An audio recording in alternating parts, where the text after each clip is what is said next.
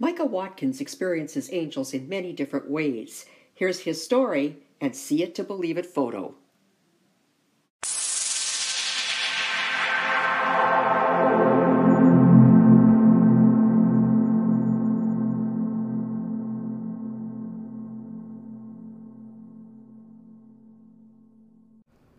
It's time for Survivor Angels, an approach to strengthen trauma survivors.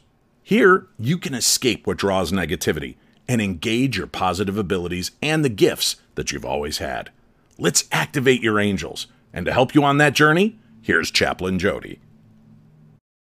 Go ahead, Micah. All right, so my wife is, she's been very sick since we were in our 20s. So me and my wife met 21 years ago. And my wife has gone through a kidney transplant, and she was on dialysis for 9 years. And then we recently we went through COVID, and she actually lost her kidneys due to COVID. And so there's been times throughout our life where her aunt will come through. So there's one night where I was actually in my kitchen, and supposing my wife wasn't around. She was not in the room anywhere to be found. But I was talking to a woman that looked exactly like her. And so this woman had short bobbed hair, it was brown, Filipino, just like my wife. And I'm talking to her, and I was like, I was just talking about my day with this woman. And my wife comes in and says, "Who are you talking to?" And I said, "I thought I was talking to you." And she's like, "I've been in the bathroom for the past 20 minutes getting ready." Well, who was the lady that I was talking to, right? So this has happened a couple of times. This absolutely has happened a couple of times. So we also, we had a camera at one point in time that actually had clipped a picture when we thought nobody was actually using it. And so we'd actually found a piece of film on there that actually has an angel on the picture.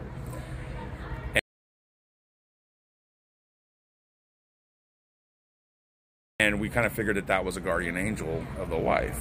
And so we just kind of feel that my wife is being guarded by people in her family, like guardian angel type situation. But we do have a full-on picture that looks like an angel. So I can probably show that to you.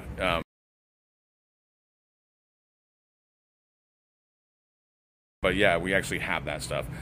So I honestly believe, well, there was also another story. When I was a kid, I actually was in a bus accident.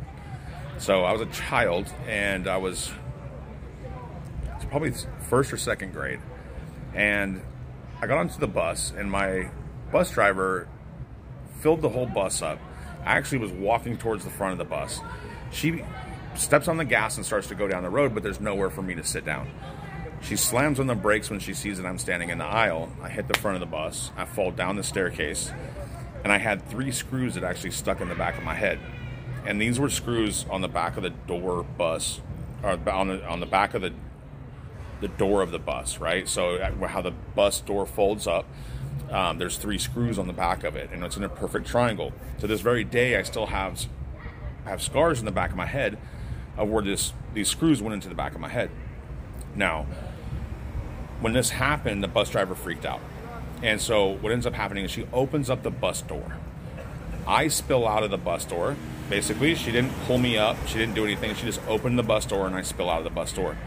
Now, when I spilled out of the bus door, the last thing I remember was looking up to the sky, and my head was hanging off the steps of the door, and I was literally hanging down the steps of the bus. And I'm pouring blood out of the back of my head.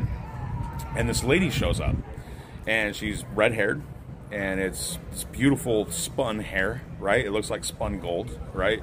And she's dressed in a white dress, and she tells me it's going to be fine. She says, everything's going to be okay. Don't worry about it. It's not going to affect your life, right? And the next thing I remember was waking up, and the bus driver had moved everybody over to the other side of the bus. And that was because my blood was covering them. So she had the windows open in the school bus, and the wind was actually spraying my blood all over the kids. So she moved everybody to the other side of the bus. Now, after I came to in the hospital, my grandma was there, and I asked my grandmother, I said, "Who's the lady that has red hair? Her eyes look this way. She has these blue eyes," or whatever the case may be, and these features on her face. I said, "Who is this?" And she goes, "That was your grandma Kelly." And I said, that's my Grandma Kelly. And she goes, yeah, you've never met her. She died before you were, way before you were ever born. But she goes, that's your guardian angel. Okay. So I've had a couple different experiences with guardian angels, and I do believe that they are here with us. They're absolutely among us, taking care of us, watching us, making sure that we're good, letting us know that things are okay in a time of need, basically. Absolutely. Thanks again for joining Chaplain Jody on Survivor Angels. For more information, go to chaplainjody.me. That's chaplainjody.me. And on Facebook at Survivor Angels-Chaplain Jody. Sound effects for the show created by Andre Opate and provided by Pixbay. This is Dave Schrader. Until next time, sending you off to activate your angels.